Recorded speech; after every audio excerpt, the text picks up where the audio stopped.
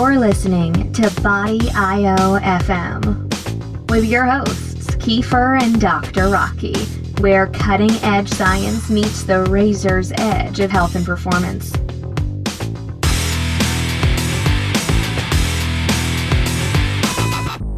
Welcome, everybody, to another episode of BIOFM with your host, Kiefer. Today, we have Mark Gordon on the show, and I'm doing the intro a little bit different because once we got Mark on the phone, he just started talking. So I was smart enough to hit the record button. So we're just going to jump right into it. Again, realize this show is self-sponsored. I don't take donations. I definitely don't take advertisements from anybody. And the only outside sponsor that we have is High Lead Athletic Wear, and that's for good reason. We don't want anybody to feel like our views are tainted by our sponsors, and we definitely don't want to be edited in anything that we say or worry about it for that matter. So I hope you enjoy the show, and Dr. Rocky is luckily on this one. He's just not here for this post-recorded introduction to the show. So I hope everybody enjoys it. There's some amazing information in this show. And if you are a medical practitioner, which I know a large percentage of our audience actually is, you want to listen to this show in its entirety. At the end, you'll learn how you can get access to Dr. Gordon's, all of his data, all of his research over the past years, and his protocol that he's been using to almost have complete therapeutic response to traumatic brain injury and a whole host of other conditions that are highly hormonally regulated that we ignore and we give inappropriate medications to deal with. And the protocols are not complex. So please listen to the entire show, and I hope you enjoy. I was in Chiang Mai in northern Thailand, and the government had helped them to convert from opium to coffee. And it's like a Peabody coffee from Maui or from Kona. It's a very small bean, but man, is it strong, very strong. That sounds good. So with the Kirin tribe up in the mountains, there's 6 tribes up there. So I went and visited them to see how, healthy people live. Yeah. Yeah. So it's incredible. So your practice is in Gilbert, Arizona. Yep, Gilbert, Arizona. We're a suburb of Phoenix, so we're like 30 minutes away from Scottsdale. Yeah. So I do a couple of things. So I'm board certified family medicine, cradle to grave for the last 17 years, and then about 3 years ago, I connected with a nurse practitioner who's the only board certified cardiovascular NP in the state, and an RN who was the EMT coordinator to the local hospitals. And we had a couple of firefighters go down with MIs.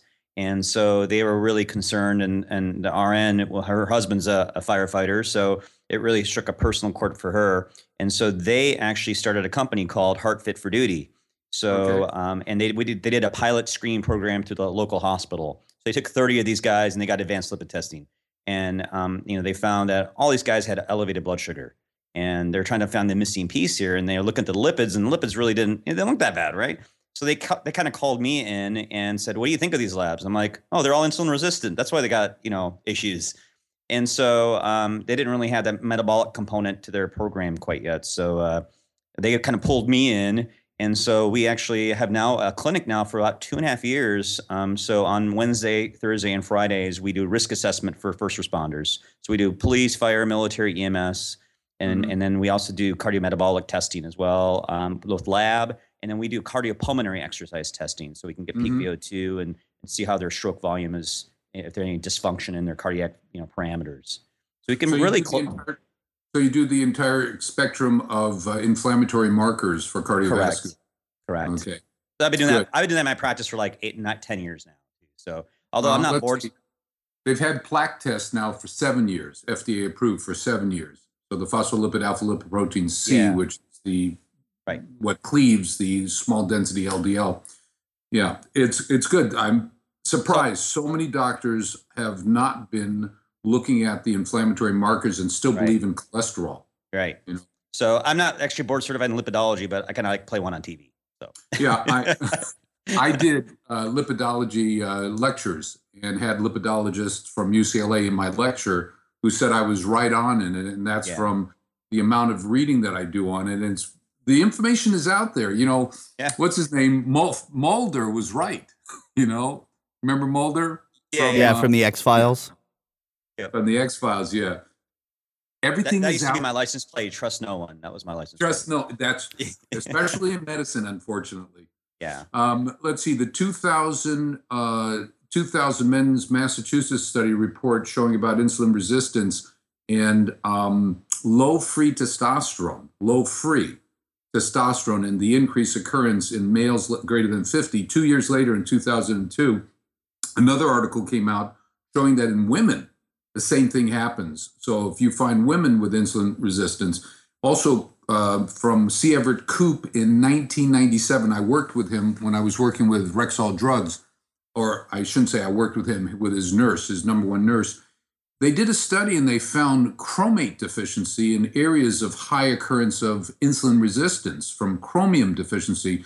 So we use a product which is called chromate or chromium polynicotinate, which has a side effect because it's a multi-niacin polynicotinate. It gets carried right into the cell, drops total cholesterol, raises HDL, but you have to look at H1, you have to look at the LP little a, to make sure that you got the right stuff. But not very many people are looking at chromium, and you can do the royal blue tube to figure it out or to do it. In cardiovascular disease, one of my key cases, we won $2.1 million on it, was a lawyer who came to me and said, is there any association with head trauma and heart attack? And I said, yes. So they sent me a case of a guy who had been hit on the head by a 600-pound metal plate while he was fixing it's a draw gate for trucks. And it hit him on the head, knocked him to the ground, not unconscious, 12 stitches, emergency room. The following morning, he wakes up like a crazy man. He gets psychoneural treatment, medication. 3 years, almost to the date of his injury, he has a massive heart attack, becomes diabetic, hypertensive, and has the heart attack. And I get called on it. It just so happens his doctor was one of my past students when I was starting to lecture on this relationship. So I ended up doing the case, sending him a 30-page report. An endocrinologist calls me and says, you got to treat the guy. And I said, who are you? He says, I'm the endocrinologist. Which side are you on? He says, from the other side. I said, you should be telling me I'm full of shit, for what I said. So he said, no, you're right on. So then I get a call from a cardiologist. This is in 2007. And a cardiologist calls me, and he's from Arkansas, where the patient was from. He says, Dr. Gordon, with all due respect, I read your report and it's so full of shit, I can smell it from California. I said, thank you very much. No problems. So what happened was the American, that was in June, July. In October, November that same year, the American Association of Clinical Endocrinologists, under the tutelage of or the direction of Kevin Yuen, who's a family doc, who sits on the American College of Clinical Endocrinologists as one of their top guys, family doc. And they wrote this paper stating that if you have growth hormone deficiency, which this patient did, your 9 risk factors for cardiovascular disease go straight up. I wrote I 2 pages, sent in the thing, settled the case. They gave him $2.1 million. Wow. Right. Heart attack and hormones. Yeah. Extremely important. Oh, yeah. I made that correlation a long time ago as well with low testosterone and basically insulin resistance, right? I mean, it is really a marker of insulin resistance. And that might be the only one or the first one that shows sometimes, long before the sugar becomes abnormal. We're on the same page. Yeah. We're on the same page. I love that. What we've been doing has been screening all the docs that have been applying for the program to make sure there's a fit. Family docs, DOs, and NDs, because I have one daughter that's ND and one that's an MD, and one that's the smartest in business, in jewelry design and manufacturing. So, primary care. Yeah, key. Definitely. Key, absolutely. So no cardiologists, no anesthesiologists, no plastic surgeons. But anyway, that's the fun time. So what do you do for fun? Play soccer. And then I play with that's fun. Yeah. And then and family, kids, I got a 10-year-old and a 13-year-old. So, they're very artistically and musically inclined, which they didn't get that gene from me. So I enjoyed that. I live vicariously through their artistic qualities. I've got 4 guitars here. I've got 4 guitars here. On Friday, we have the drummer from John Fogerty and Metallica, and the guy who was on with the tribute to the Beatles. He was the drummer for it, Kenny Aronoff, coming in. Okay. And then a lead guitar player. So we're going to screw around a little bit. Smoke some cigars and drink some scotch. I'm not sure if I'm there with the cigar, but I definitely am there with the scotch. Well, Friday, 6:30. The door's open. All right. Okay. Anyway, so what are we going to do? Well, actually, I've been recording because I didn't want to miss anything good. I need you to drop some gems, Mark. So in any of those things you mentioned that I need to cut out, just let me know. Well, that's prelude to insanity or something. But good. So, your game. I'd say we just keep talking. I'll record an intro later for this. I had a feeling this was going to happen. I had a feeling as soon as I brought you into the call, it was just going to be nonstop chatter. Well, I mean, I don't know why I would think that. I'm embarrassed about that. We were just, schmoozing to get to know each other. Yeah, but in that schmoozing, I knew some great stuff was going to come out. Yeah. And I've also listened to some of your other podcasts that you've done more recently, and I just listening to you, I know we're kind of on the same page as well. So right. I think we're coming up from different angles to a certain degree, but it's still the same bucket. Right. Yeah. Well, a lot of people don't know that in my past I had 5 major head injuries, 2 with loss of consciousness, 3 of them without, and in fact. I had forgotten one of them when I was hit by a car riding my bicycle, that retrograde amnesia or the prospective amnesia. And when I was between 34 and 46, I was having some difficulties, was put on one of the antidepressants, SSRIs, was obese, losing my hair faster than I am now, and just wasn't a happy camper. And I went to a company, Centogenics, that in Las Vegas in 1997, paid them a lot of money. And they went through and evaluated everything and found that I was deficient in 3 hormones, testosterone, thyroid, and growth hormone. And that was like August. And by November, I started on treatment. By November, it was like I woke up. The first thing I did was I shot to the gym, 2-year subscription to the gym, and hired a guy for 3 days a week to work, to work out. And it was just 18 months later, I'd gone from 21% body fat down to 9% body fat, and then ended up doing martial arts, just adding to the challenges. And I didn't realize at that time in 97, 98, that there was that association until 2004 when I was reading an article in preparation for a presentation for a medical organization, which is the neuropsychobiology of hormones. And I came across one article published 2004 by the Turkish Medical Association, and it was about pugilism, about pugilists. And they had a unique growth hormone deficiency. Just unique. And that was my epiphany. I presented in all my TBI lectures. That was my epiphany article. And then right after that came one from Thailand with Muay Thai boxers showing that they had growth hormone deficiency. And they seemed to just focus on growth hormone. But what developed was an array of articles, thousands of articles when you started looking for them, where they were talking about other hormone relationships, where there was testosterone. And they said there was growth hormone first, testosterone, thyroid, and then cortisol in that order of loss. What I've actually been seeing in my practice for the past 11 years is it's testosterone first and then growth hormone. And 85% of the cases are mild TBI, not severe. So my case is fundamentally based upon mild traumatic brain injuries where they have a 13 to 15 on the Glasgow score. The majority of them have a 15, a normal, never lost consciousness. They just had their bell rung. And we have guys from NFL, and we have guys from basketball. We have pugilists. I did ESPN Outside the Line with Dr. Dan Kelly from UCLA at the time. Now he's the head of neurosurgery at St. John's Hospital in Santa Monica. And he was I was going to say, for the audience, pugilism is boxing. I'm going to guess. Oh, yeah, they may not know that.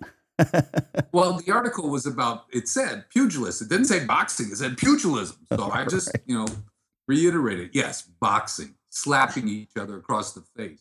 Right. So he was on the show, and he talked about his research showing that there was this deficiency. Bye. Have a good day. This association. And then we brought in a couple of our patients who were James Toney, a boxer, 5-time world champion, who was boxing at that time for maybe 15, 16 years. And then a couple of football players came in and talked about their experience. And then when they were, the lab results were shown. And then when they were treated, they talked about the benefits. And so that started out of the sports, started being the focus that I had. And then started having a couple of military coming in and seeing, the literature that was coming out, or the publications from the lay press, the news coming out about how many suicides were happening. In 2012, there was more deaths from suicide in the military than there were from the theater, from the war theater, from action. And, having had a father who was in the Army and so forth, and having some friends who had been lost in Vietnam and so forth, it was an easy slide into that arena to start focusing on what was going on. And then seeing these guys on 8, 10, 15 medications for treating a mental state that wasn't getting really better. They were being so fogged out by the medication that they had to be put onto, a stimulant, dexamphetamine, methamphetamine called Adderall, to counter out all the side effects. And then they needed a medication at bedtime, trazodone to help them to sleep, and just back and forth and back and forth. So the clarity there was that looking at the hormones, you saw this pattern of hormone deficiency. And then we started replenishing their medication, not replacing, not supplementing, but replenishing it, bringing it back to where ideally healthy levels of hormones are at. And, we follow a laboratory paradigm, which is inappropriate really for all of us. Laboratory testing is a conglomerate of a whole group of people, 20 years of age, 30, 40, 50, and it assumes that we're just like 1,000 other people, which we're not. We're so individual in our hormonal milieu, and we do tests. We have 9 or 10 clinical studies going on in our office, and they're not associated with any research institute. It's just programs that we do in the office to understand a little bit better about hormone interactions. And we see people who have idyllic levels, midline levels of hormones, but they're symptomatic. And what we do is just take them up 10, 15% in their range using physiological dosing, and they get better. Just had a football player a couple of months ago who mood was a little bit off and a little irritable. I wanted to slap him a couple of times, but he ends up being a really nice guy once he had his hormones corrected. He had chronic knee pain, had surgery on it. And within 5 days of starting his program, he sends back in his questionnaire. We have a questionnaire that gets sent out when we start treatment within a week. And he said 150% improvement in his knees. 3 months later, he's in the gym full time, no restrictions, and his personality was great. But looking at his labs, he was dead straight in the middle at 50th percentile, the median.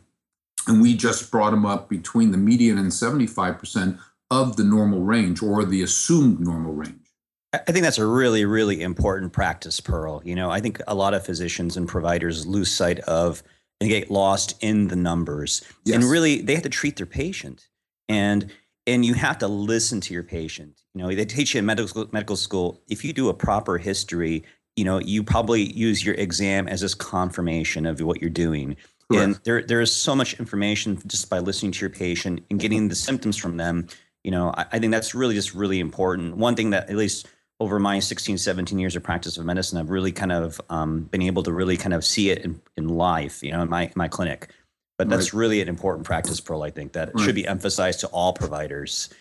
Just because the number is normal doesn't mean the patient is normal, right?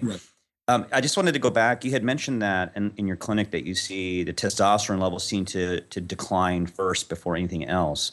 Well, why do you think that is the case? Is there have you kind of had any thoughts about that process in terms of why would it be growth hormone first or TSH first or whatever it may be?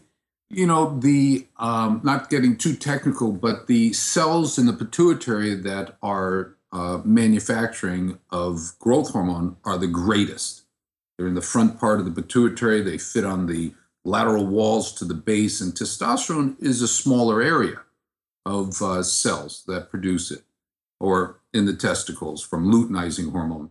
And it's probably more sensitive to inflammatory damage. That's the premise that I work on, is that inflammatory damage to the regulatory mechanism in the brain leads to a deficiency of the signaling mechanism that from the brain signals the testicles or the ovaries or the adrenal glands or the thyroid gland to make hormones.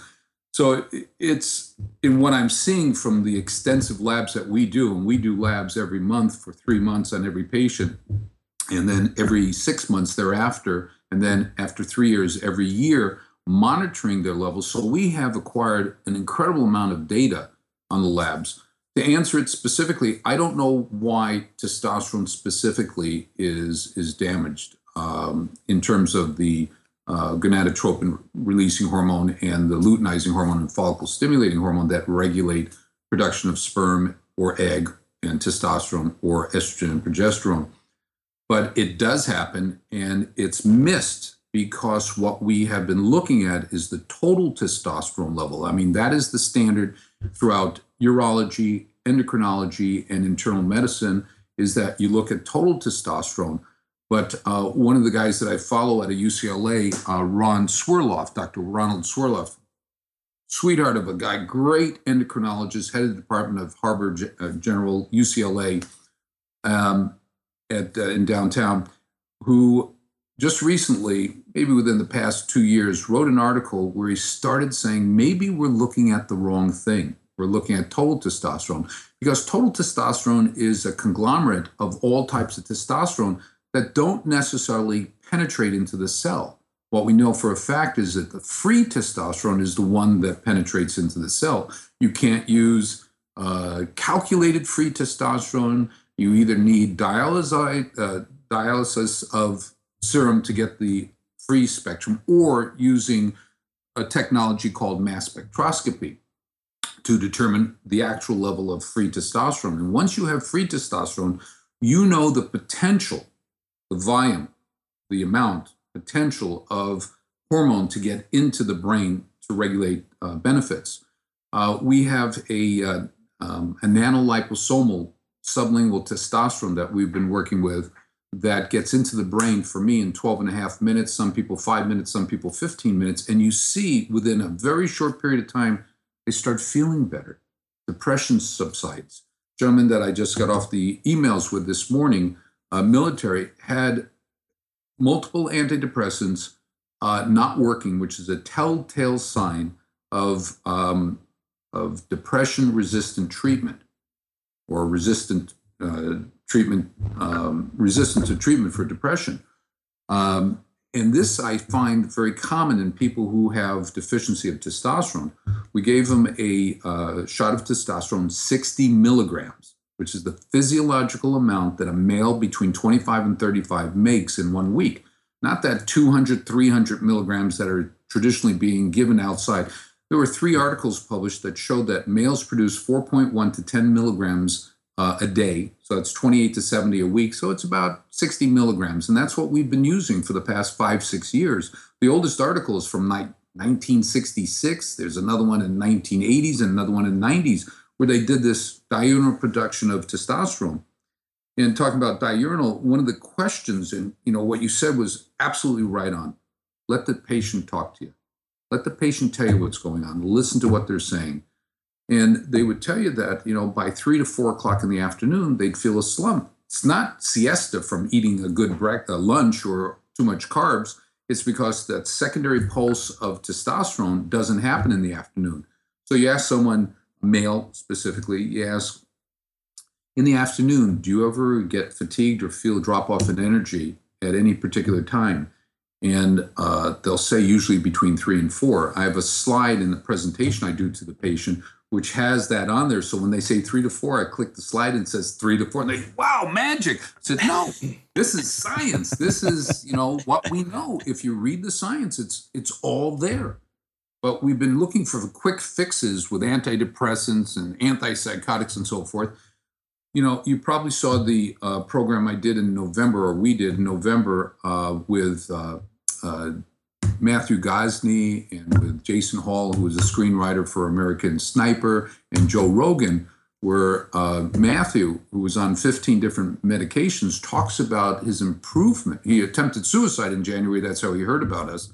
He was put onto a program based upon his laboratory testing, which included number one deficiency, testosterone. And we just gave him a small amount to bring his level up to normal range or to an optimal range based on his response. And he's off all his medication except for one. And he was on 3 of the medications. He was on 8 tablets of Oxycontin a day, 4 40 milligram tablets of morphine a day, and 2 fentanyl patches per week for all pain and controlling pain. That's enough to, That's amazing that he's even still sitting there and talking to you, right? I mean, unbelievable. I didn't know about that. And I told him, if I really knew that you were on all this stuff, I might not have taken you into the program, because I didn't want people who had that secondary addictive, and he'd been on it for a long time. In 6 weeks, off everything except for 1 to 2 Oxycontins. Now, November, December, January, February. Now, 3 months after, he's off everything. That's great. Detoxed rapidly. You don't see that, but this is, go ahead. Well, I was going to say, you made, when we talked a couple days ago, you made an interesting point about how, and this kind of struck me, you talked about the clinics, and they give actually pretty high doses of testosterone a week, 150, 250, 300, maybe more. Right. And some athletes do that as well. And my guess is that very, very first week, they feel great for a couple days.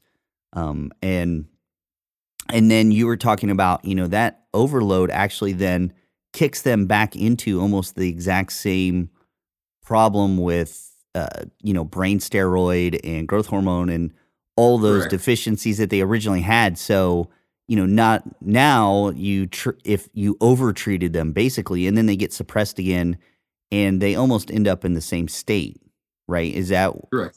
That's what you were talking about. Correct. The issue is, as Rocky well knows, that if you give any hormone to a patient and as replacement supplementation or excess, it shuts off the manufacturing of that hormone. So if I give testosterone to a person, the body says, I've got lots of testosterone. I don't need to make it. So let's shut off the manufacturing of my own testosterone because he's giving it as an injection. Well, what happens is testosterone comes from cholesterol, which makes another chemical called pregnenolone, which makes another chemical called DHEA, which becomes testosterone on one pathway. And when you give testosterone, it shuts off the production of pregnenolone and DHEA, which are extremely important in the brain.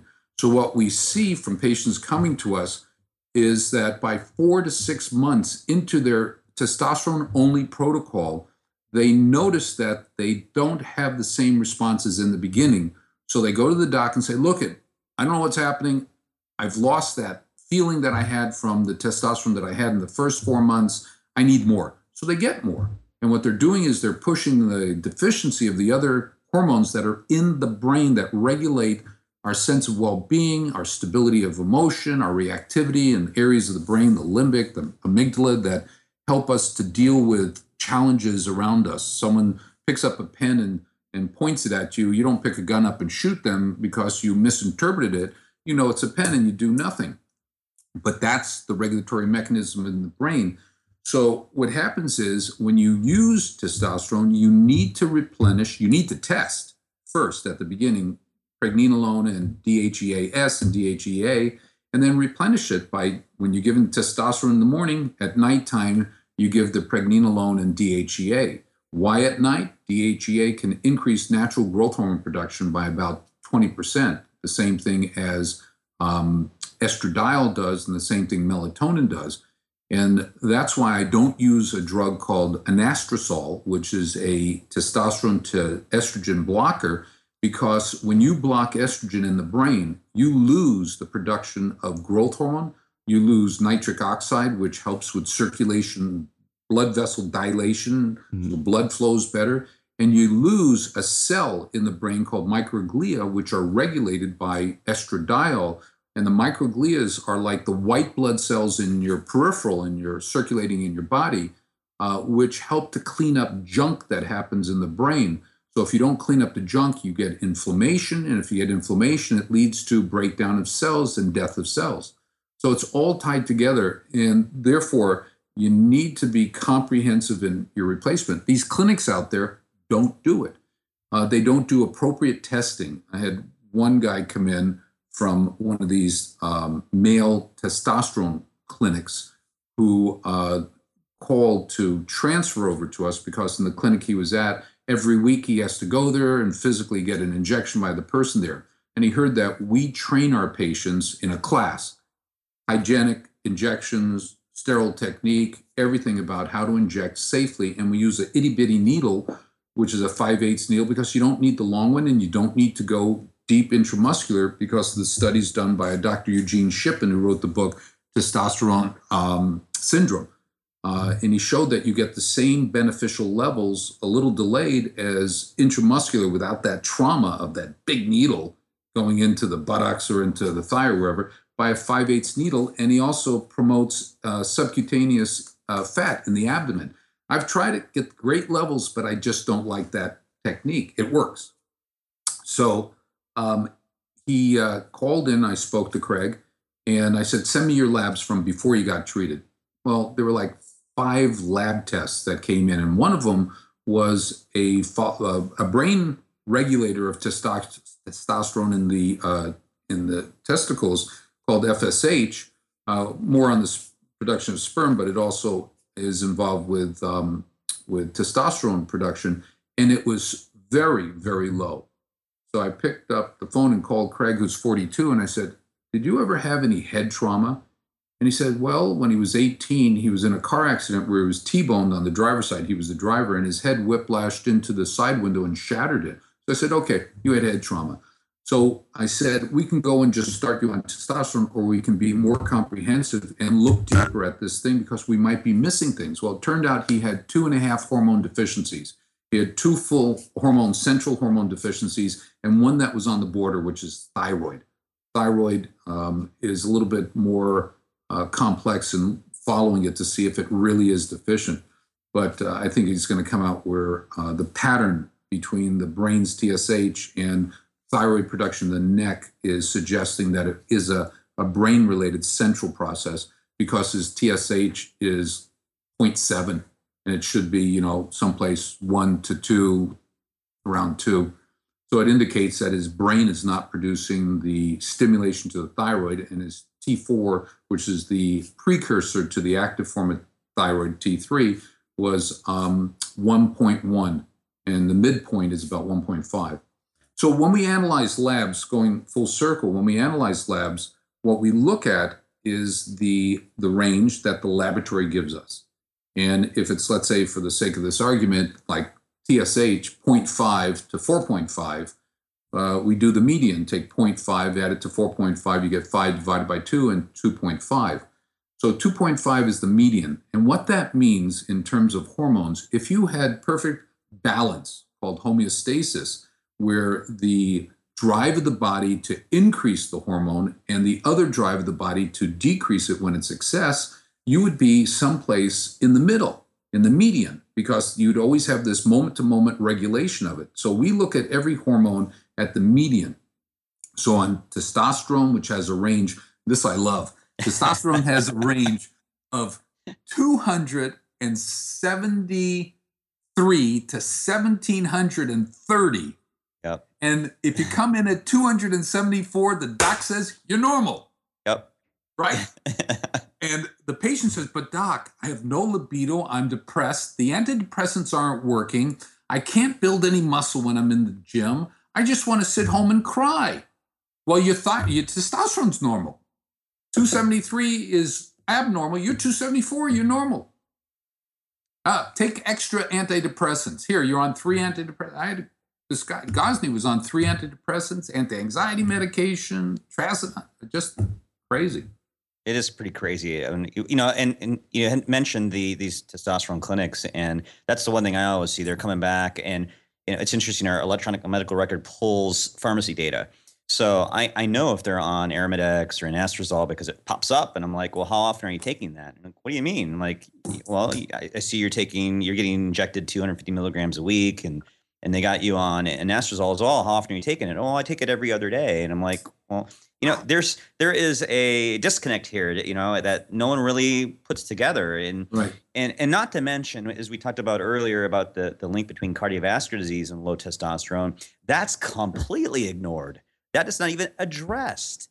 And so that's the other thing that really is a pet peeve of mine, is that if you've got, the patients go into these clinics and they have low testosterone, okay, there is a lot going on that needs to be addressed. Absolutely. And all they're doing is treating a number and then out the door. Correct. Not to mention the amount of money that they're making. Exactly. I mean, when I tell patients how much it would cost for them to do TRT on a legitimate basis, and I tell them, and I go, it's not a lot of money. And they tell me how much they're spending. They're spending 10 to 15 times more than what it actually probably costs to get done in an appropriate manner. Yeah.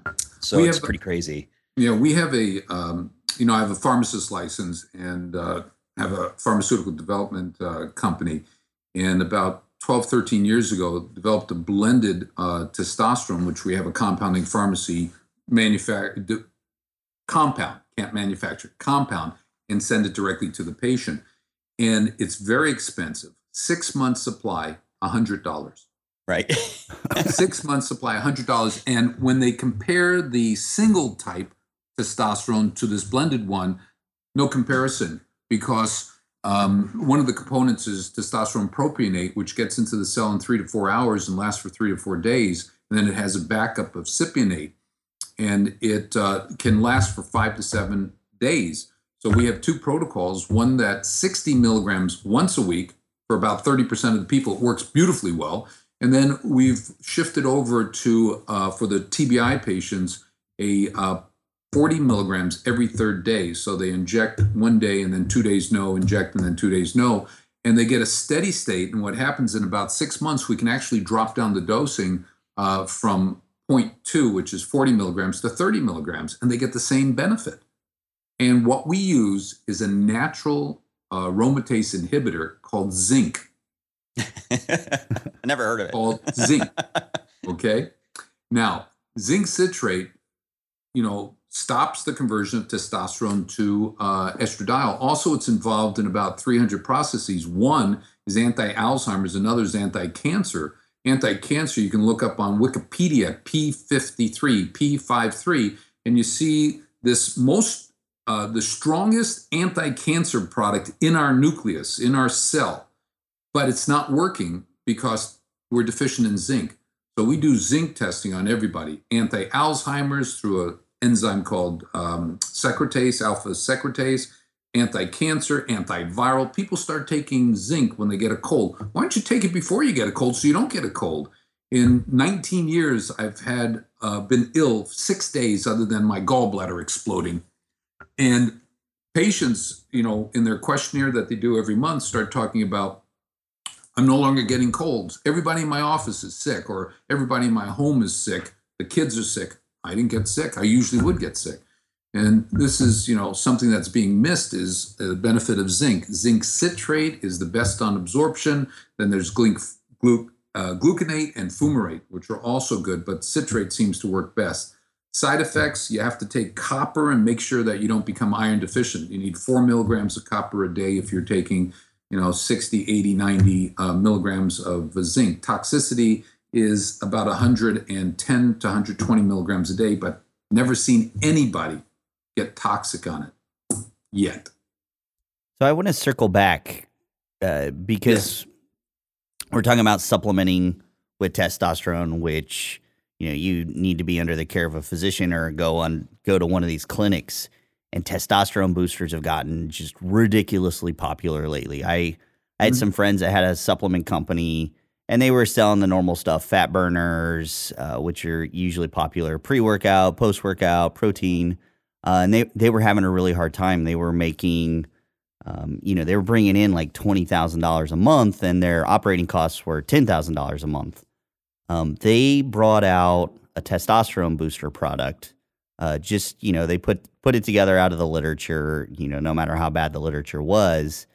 And within 4 months of releasing that product, their profit hit $1 million a month.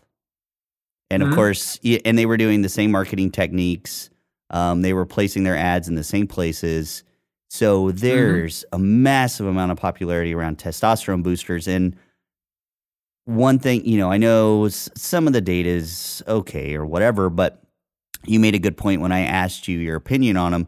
You was like, sometimes they work, sometimes they don't. And I think one of the key things that have come out of this whole talk is the testing.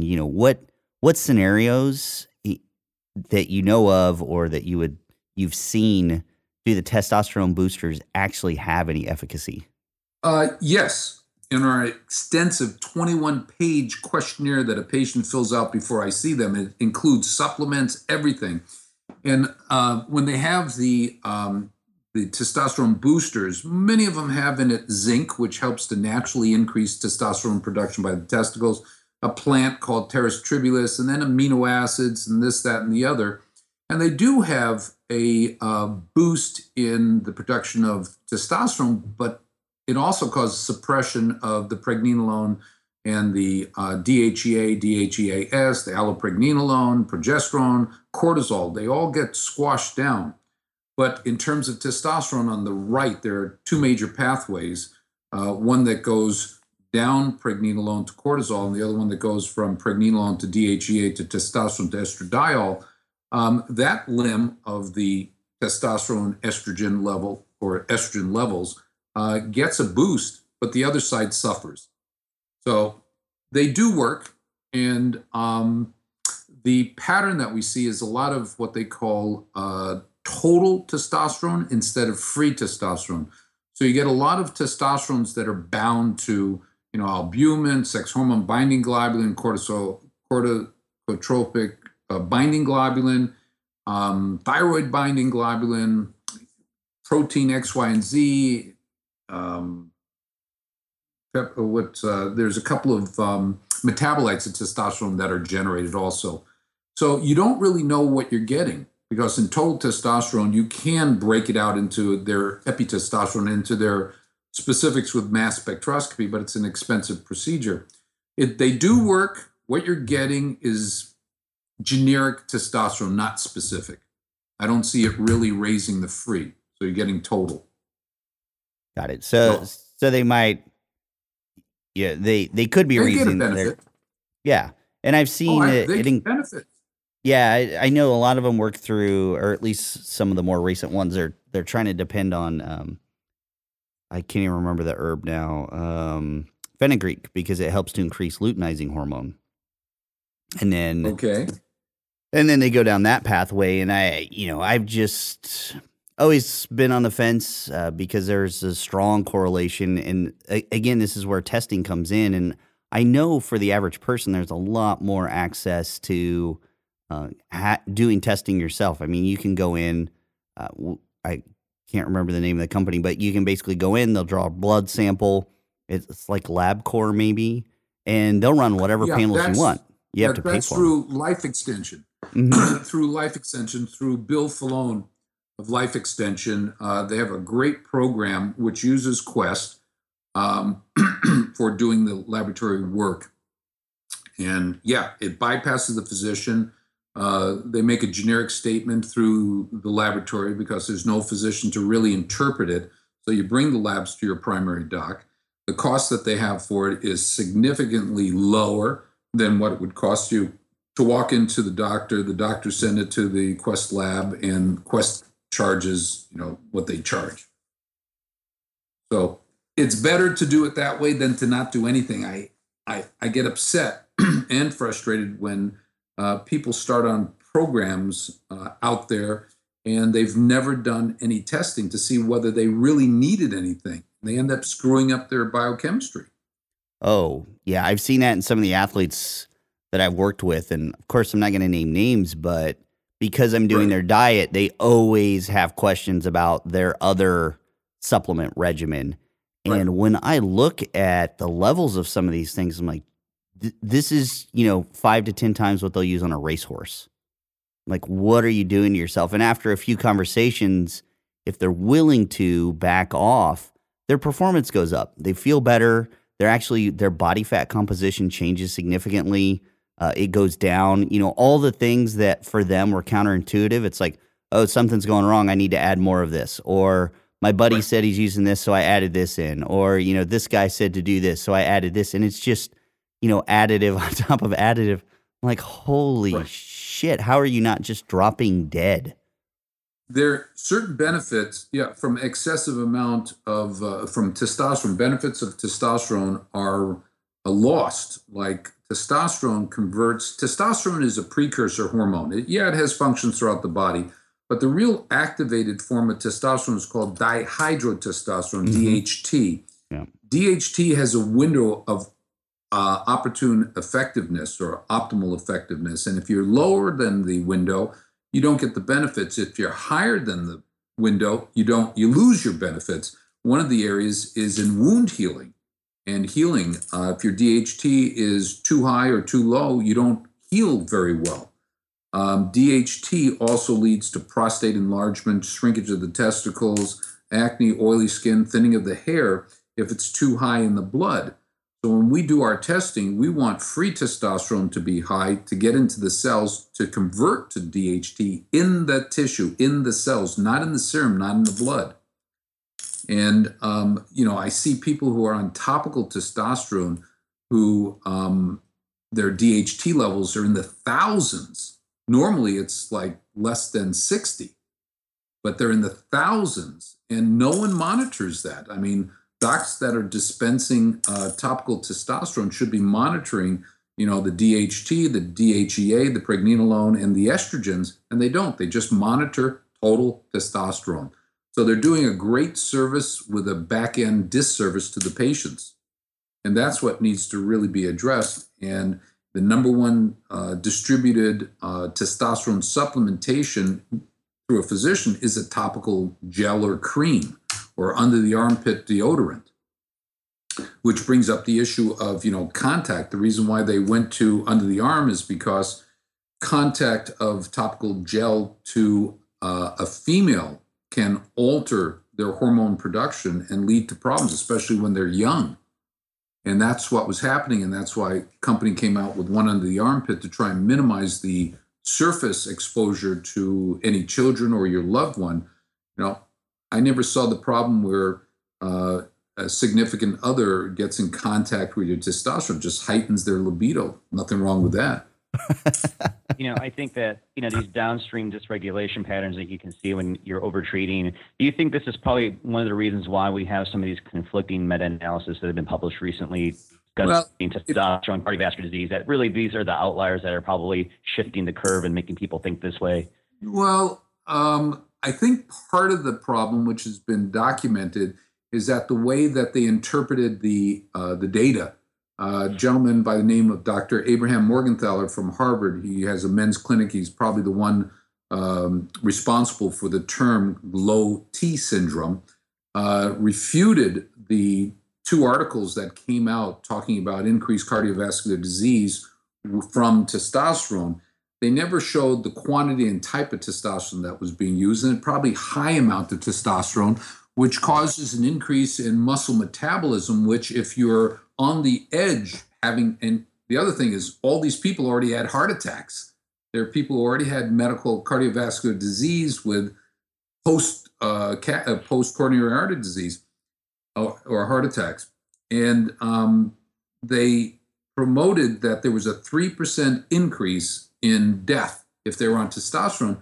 When he redid the numbers, statistics, whatever you want to say, you can manipulate the numbers and get whatever you want out of it.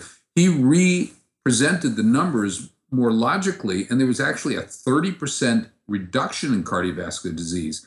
Then you go back to the literature. There are three articles right now that say that testosterone can increase the risk of cardiovascular disease. There are tens of thousands of articles that have been published in the past that show that that's not the case, that it helps. Studies out of University of Minnesota, not Chicago, not Illinois, Michigan, University of Michigan did a study where they injected into the coronary arteries testosterone, and it caused vasodilatation, caused the blood vessels to open up.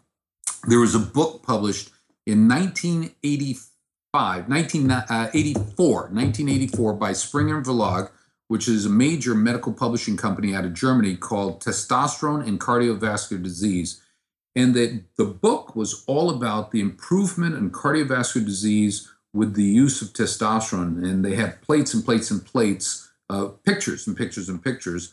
And they showed case after case of people who had bad circulation in their lower legs from the knees down, whether or not it was secondary to diabetes or from atherosclerotic vascular disease or something called Berger's disease, which is spasming of the arteries, smoking associated with it, Ashkenazi East European associated with it. And they were able to take people, give them an option, amputation below the knee, or go on this protocol of 2 to 3 milligrams of testosterone a day. So they chose the 2 to 3, and they showed resolution of these humongous ulcers on the tibial, the lower leg, the thinnest area, the poorest circulation areas of the lower leg. And you saw within 3 to 6 months, totally gone. They didn't need amputation. Yeah, I think that a lot of confounding can be seen in these patients because obviously, at least the way I look at it, they're probably all insulin resistant, and that predefined population is going to be at risk as well. And then we know that in general, testosterone does sensitize you, right? I mean, it is an insulin sensitizer to a certain degree, and that probably helps reduce your cardiovascular risk from that standpoint. In addition, if they're doing some of the other things they should be doing in their lifestyle as well. Yeah, in diabetics, if you look at insulin-dependent diabetics, which we have, who are physically active because their testosterone levels are great, and you look at the ones who are physically non-active because their growth hormone, testosterone levels are low, and when you replace the testosterone, their insulin requirements drop. I have a gentleman who's in the entertainment world who's a stuntman. When we corrected his hormonal deficiencies, his 60 units of spread out different kinds of Humulin and fast-acting, slow-acting, lenti, his requirements split in half. Wow. And he was more stable in his insulin. He didn't have the ups and downs because testosterone, as you just said, sensitizes receptors, the gluc receptors, to insulin. So what we see in regular people is that when they go from being low testosterone to normal testosterone, relatively speaking, their blood sugar regulation becomes better because muscle metabolism just uses all the sugar, so it drops your sugar. So that's what was happening in Michael with the late onset insulin dependent diabetic. So regulates everything in the body. Testosterone in the brain stimulates an enzyme called neprilysin, which drops the accumulation of a protein called beta amyloid, which is associated with Alzheimer's disease. Estradiol does the same thing. Progesterone does the same thing. Progesterone's metabolite called allopregnanolone is under research now at UCLA for cognitive mental benefits. I was just doing this morning a couple of slides showing how these hormones regulate the receptors in the brain that allow us to process information, how to process information also that regulates some of our mood-related issues. Pregnenolone, allopregnanolone, sulfonated forms of it. And this is a relatively new science with the neurosteroids and the neuroactive steroids. What neuroactive steroids are the hormones produced in our periphery, like in a thyroid gland or our testicles, ovaries, or adrenal glands that go through the circulation and end up in the brain, influencing our mental functionings. And what they found, Dr. Bailou from France found 7 or 8 years ago, is that the brain, in fact, makes its own hormones identical to the ones that are in the peripheral body. So in my brain, it makes pregnenolone, testosterone, estradiol, progesterone, cortisol is all produced in the brain. And they found the enzymes in the brain that lead through the entire pathway for making from cholesterol to testosterone, which brings up the issue about cholesterol. In the studies in neuroendocrinology, it clearly shows that cholesterol gets stored in neurons and in the helper cells called glia, astrocytes, oligodendrocytes, and so forth, and that the cholesterol is used to manufacture these hormones in the brain. So when you start looking at some of the science that's out there, they show that people who have less than 200 in cholesterol have a higher occurrence of dementia and Alzheimer's disease, because what you lose are the chemical modifiers or modulators of chemical pathways in the brain. So in dropping the ability of our body to make cholesterol, we're dropping an entire group of hormones that help to maintain our quality of health, not only in the physicality, but in the brain too. You know, when you look at the TBI patients, since we're kind of on this cardiovascular blood sugar kind of discussion, one of the things I did as research when I was a student, both in medical school and undergrad, is we did cerebral ischemia protocols. We induced stroke and then we would look at blood sugar levels and induce hyperglycemia and see what happens. And we know that when patients have, or when in these studies that we did, and in the literature, when blood sugar levels are higher and you have injury, the damage to the reestablishment of blood flow is much worse. Have you seen any correlations with either baseline blood sugar, baseline hemoglobin A1Cs, and severity or patterns of TBI that you've seen in guys coming to see you? Well, we know that growth hormone, when it generates its active representative called IGF-1, insulin-like growth factor 1, that acts as insulin in the brain,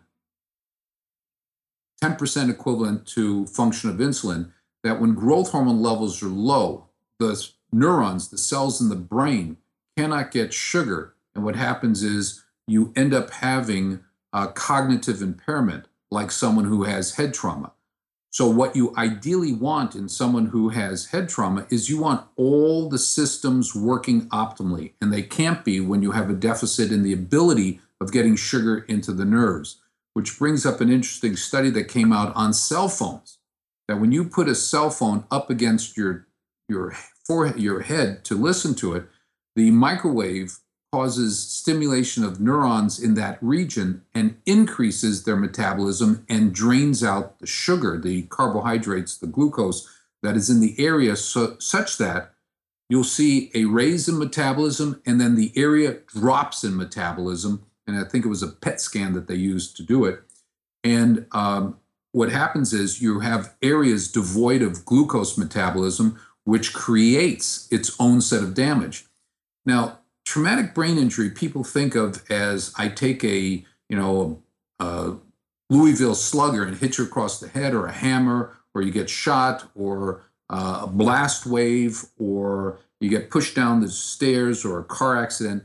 Stroke is a very, very important factor. Certain medications, ionizing radiation, all lead to this process of traumatic brain injury, which is a chemical process. The first stage of traumatic brain injury is a physical, where you lose cells or you lose volume of your brain, but that creates a secondary phase, which is inflammation. That inflammation needs to be taken care of by anti-inflammatories and good nutrition to help the cells to work. You need sugar for the mitochondria to make energy called ATP, which run everything in the brain, and therefore it's all about energy management. So when you're talking about sugar, It's about optimal levels in the brain. Too much sugar, as you know, glycation end products creates inflammation. By having too much sugar, having too low causes hypoglycemia, which is associated with triggering mitochondrial death. And there's a process called apoptosis, which is programmed cell death. And that can be triggered by low blood sugar. And another thing called autophagia, autophagia can also lead to destruction of mitochondria, loss of energy, and loss of cell function and death.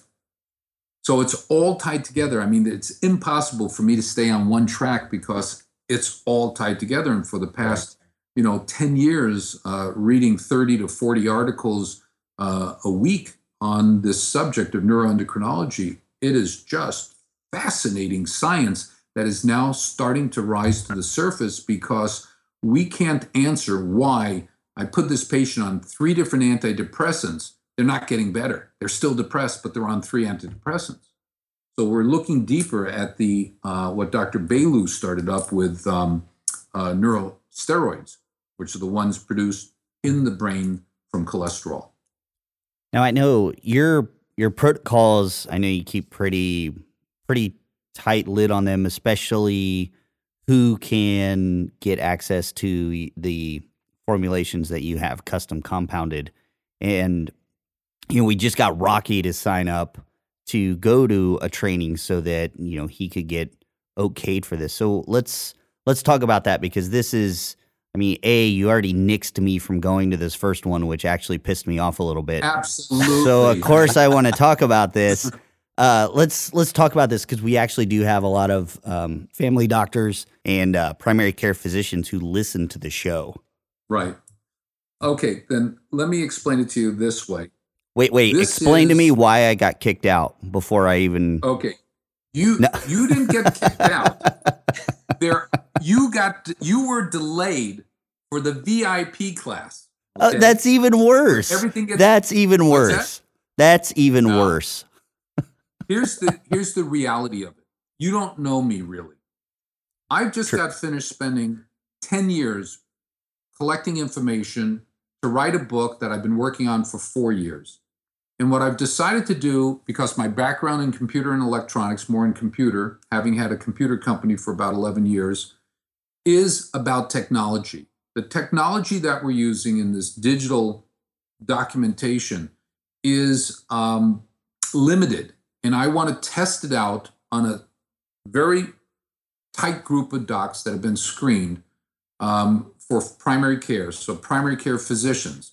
So I've got lawyers who want to come to the class, next class. We've got nurses, PAs, next class. Primary care docs, family docs, internal medicine, naturopathic docs, because I have a daughter who's a naturopath. She's worked in my office for 2 years and then went to her naturopathic. She was in nutrition and food technology from SDSU, San Diego State University. And they have a great understanding of not only natural medication, because all the hormones that we use, our testosterone, pregnenolone, DHEA, estradiol, progesterone, is all plant-based. Pharmaceutical grade, FDA regulated quality product.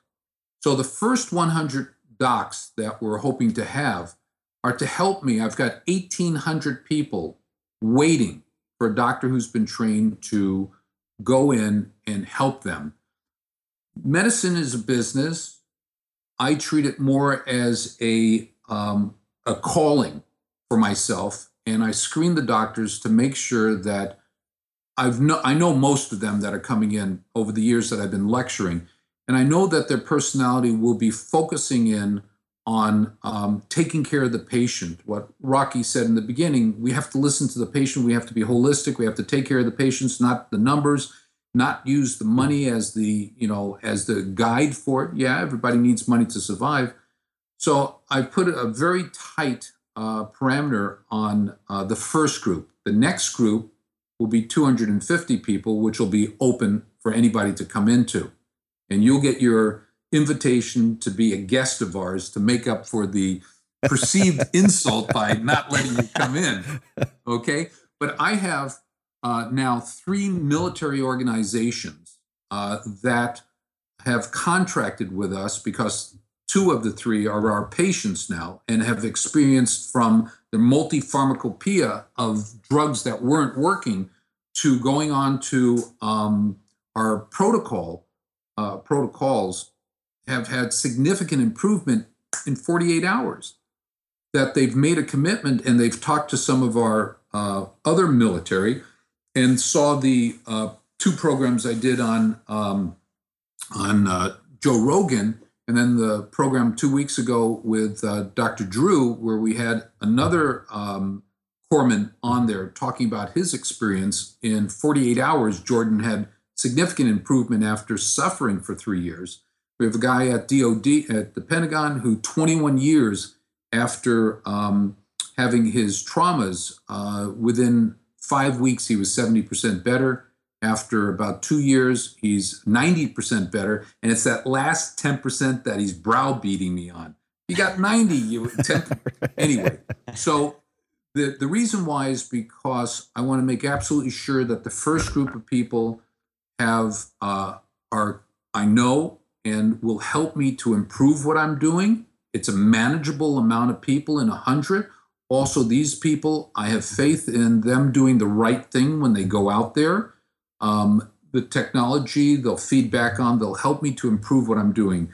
You know, my ego is such that I don't doubt what I'm doing, but I listen to the people around me. That's how I've become a better physician in listening to the patients, having patients come in and talk to me and says, you know, I've never had a doctor listen to me like you're listening or dialogue with me like you're dialoguing with. You really must care about what you're doing, and you care about me. And I said, yeah, that's the difference. We need to be, as a group, we need to be more focused on the needs of the patient, not our needs. So that's what I'm looking for in the physicians, period. All right. I'll take that for now. Okay. I'm still going to be butthurt over it. Take that for now. But how about this? I send you a copy of the first book. Let me think about it. I'm pretty upset over Trust me, this is not going to go away, Mark. Fine. He's going to never let you live this down. Okay, fine. As long as that's what keeps our conversation open, fine. Yeah. That's one. What else? So how can we'll discuss how you can make this up to me later, but where can people go to sign up for this? Right.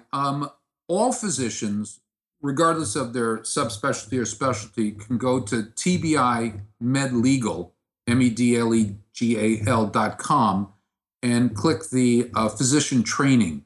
And they'll put in the information, their specialty, and so forth.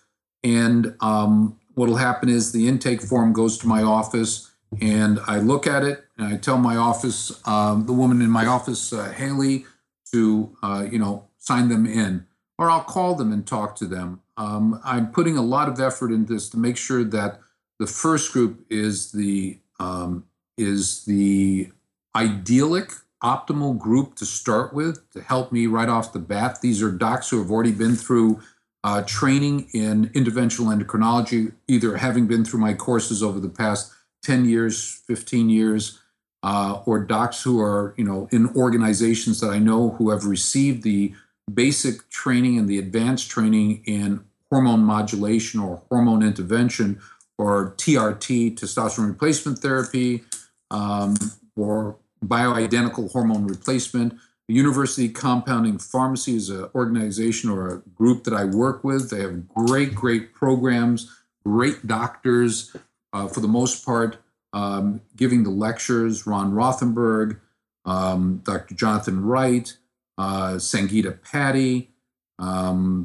These are some of the great docs that trained me way back when, and they're still out there training, and they offer new cutting edge or leading edge technology and science behind the assessment and the treatment, diagnosis and treatment for hormone deficiencies. So just go to the website, sign in. We'll get back to you. We still have probably, out of the 100, we have maybe 40 some odd openings left. And we had an introductory offer for a reduction for the first 33. We passed that, but we're extending it so everybody gets the same rating. So the cost for the class is $2,500. They get a Kindle Fire. They get their meals, 6 meals. They get coffee. They get schmoozing. They get some, gifts from Discounted on laboratory. I'm medical director of the education for Access Medical Lab, who's my partner, who allows a $2,300 laboratory test to be made available to the patients for about $800. It's our fully comprehensive hormonal testing. The equivalent on Quest is $2,300. So the test is priced. I gave up my salary for Access so that we can get negotiated a better rate that gets passed on to the patients, as well as the three military support organizations will be paying directly to the physicians that we bring into our military TBI network, will be paying the doctors directly to see the patient for assessment. And as long as they follow our protocol, they'll be brought in, they'll be paid per person to help us, because we have right now in our small group, we have like 260 military waiting to get assessed. We've already gone through about 60 or high 50s so far in the past December, January, February, March, in 4 months. And the response on everybody's responded. Everybody's responded. You're probably just scratching the surface, because it probably doesn't even count law enforcement and those in fire who have military background in the past. Right. We have a reduced program for military, for police, and for firefighters. We have a reduced package for them. And what happens is we'll send out, if they're not here or they're in California or outside California, we'll send out a nurse to their house or to their place of employment and have blood drawn, and then send it to our lab in Florida. Florida will send us the results. I'll sit down, and for each case, it takes me about 45 minutes to an hour, review their 21 pages, their medication, their history, and so forth, and write a report, which is 4 pages long, and that gets emailed through HIPAA compliance, emailed to them, and then it's put into a 80 average handbook that gets FedEx to the person. When they receive the FedEx, we set up to do a Skype call, and the Skype call is between 45 minutes and 60 minutes, where we go through every detail of their laboratory and the results and what their ideal protocol is. And then we negotiate between if they want to take injectable testosterone, if they want to take something that stimulates their testosterone, Clomid or HCG, if they're going to fly in, if we're going to use their doctor in their state to help them with the program. They get access to our very expensive testosterone, $100 for 6 months supply. And we have a video, or else live, that we teach them how to self-inject the testosterone right into their thigh, which I've been doing for 19 years, almost 20 in May. We do a follow-up in 2 weeks, and there's no charge for that. There's no charge for the hour that we spend on the phone or the email, or on the Skype dialoguing. Then there's a follow-up in a month. They start filling out a monthly questionnaire, which has 24 questions on it, and it gives us fine-tuning of what we need to do. And all this stuff is included in the course. All the documents that we've developed over the past 20 years is given to all the participants. All our PowerPoint presentations are given to the participant. The book, which is called Traumatic Brain Injury, A Clinical Approach to Diagnosis and Treatment, 10 chapters in it. There's 1,500 hyperlinked references in this book, which is about, it's about 320 pages. And when you're reading a paragraph, every paragraph has a reference point. And if you touch that reference, it takes you to anywhere between 20 to 25 sites on the internet and brings up the article and brings up the full article in most cases, so someone can read the whole article about neuroactive steroids by Dr. Belu, or wants to read about testosterone, diurnal production of testosterone, the 1966, the 1987 article, and the 1993 article. They can bring it up and read it for themselves. Don't believe me. Read the article. I don't believe anyone. Being a good New Yorker, I read the information. And based on that information, whether or not it's validated by having an adequate amount of test subjects or the parameters for the double-blind or the crossover studies are appropriate for making whatever decisions they make.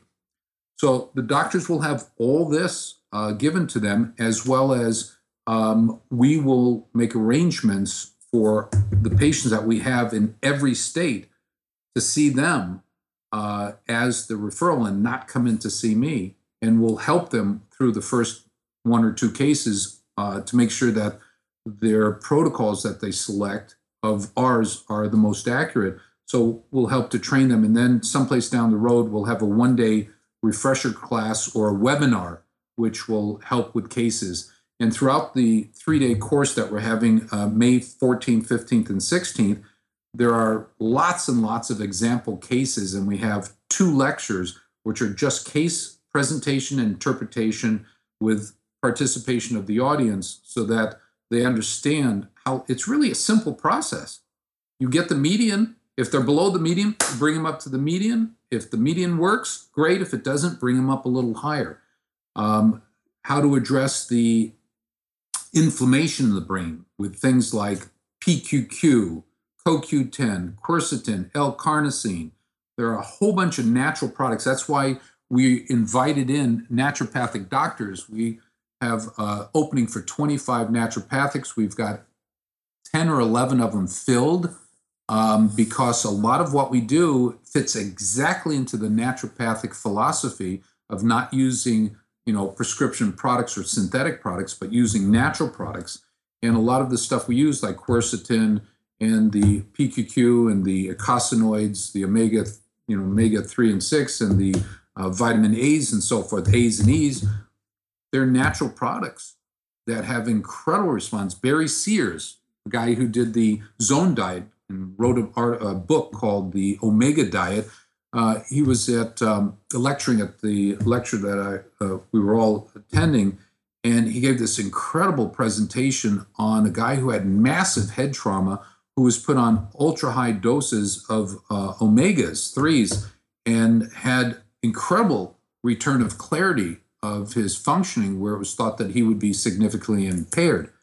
So a lot of natural things help with the inflammation in the brain, and that's what's being missed.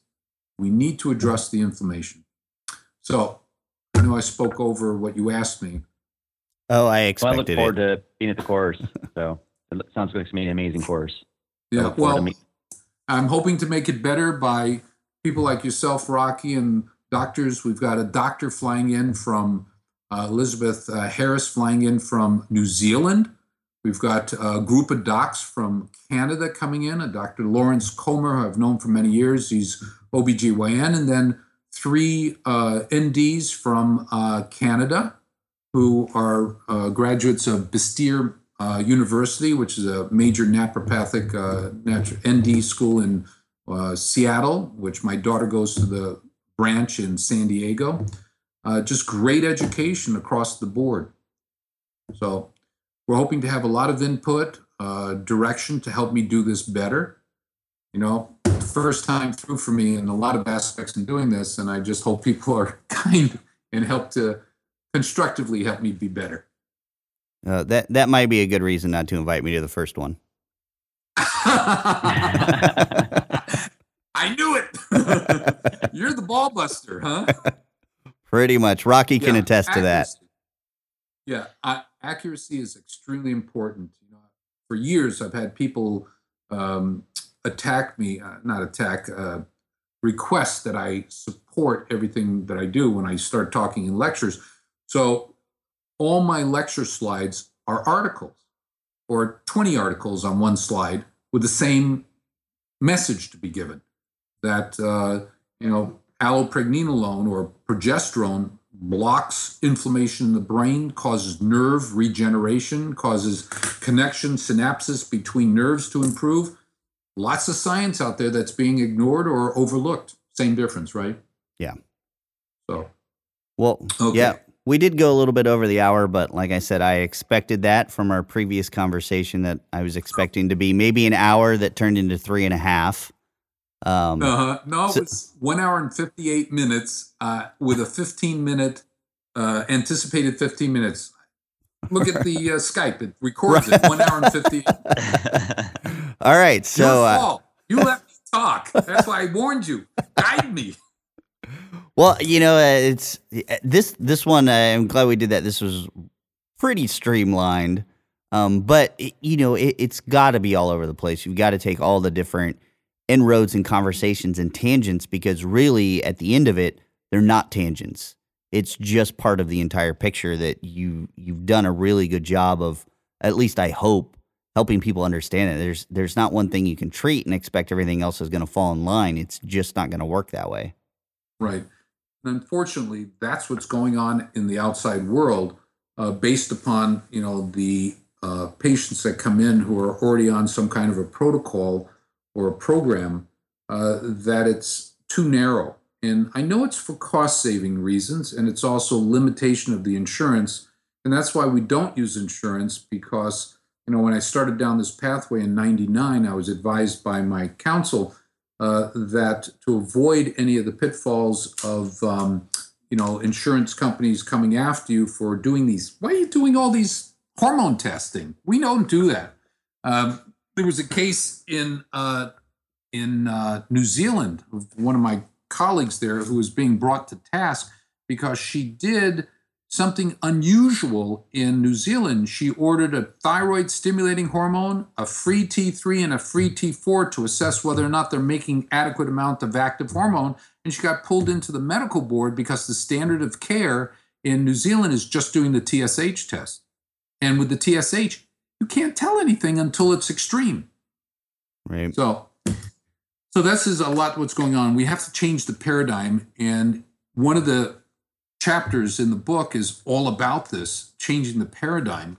Statisticians have proven that the normal standard ranges or the reference ranges are inappropriate for me, for you, for Rocky, for any individual, because they represent a group representation, not an individual.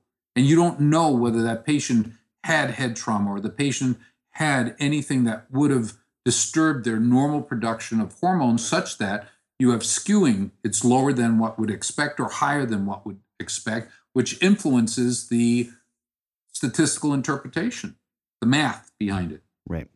So anyway, all right. Adieu. Yes. Thanks for being on the show, Mark. We'll make sure Thank you. All the information is on the show notes so people can get into your course while there's still slots available and learn more about everything you do. Thank you very much. I appreciate it. And the military will appreciate it. They're very thankful that we're doing what we're doing, and the difference that we're making is great. And anything you can do to help to get the word out there, that's great. And I will say that 25% of all proceeds in the class go directly to support the military. Last year, we put in about $200,000 into diagnosis and treatment for those people who couldn't afford it, that needed it. And we review every one of the cases for need. And the results are just, they're great. Absolutely great.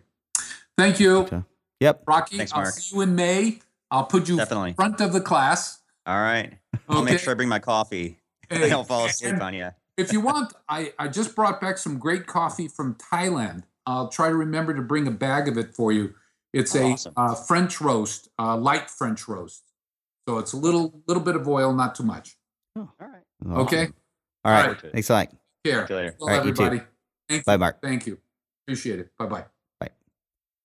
And so that's another long-winded episode of Body IO FM. Mark's already gotten off the call. I hope everybody found this educational in some way.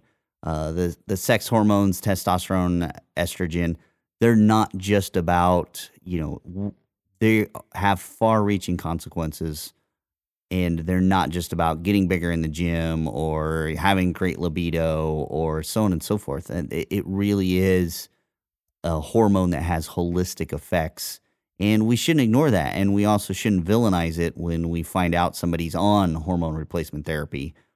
It might be too much, which, as we know, could cause some reciprocal problems.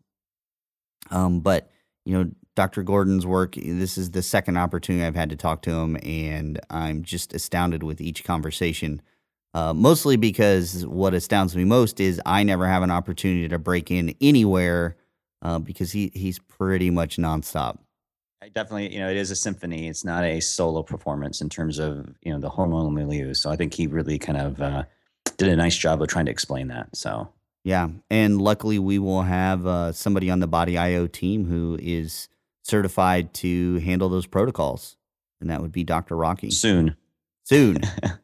Yeah. Soon. Yeah, we got a couple months, so awesome. We'll keep you updated on all of that, and we'll actually probably get Rocky to write an article about that experience. Obviously, he won't be able to give out too much detail, but I'm sure he'll be able to bring back some enlightening gems. For sure. All right, it's another episode of Body IO FM.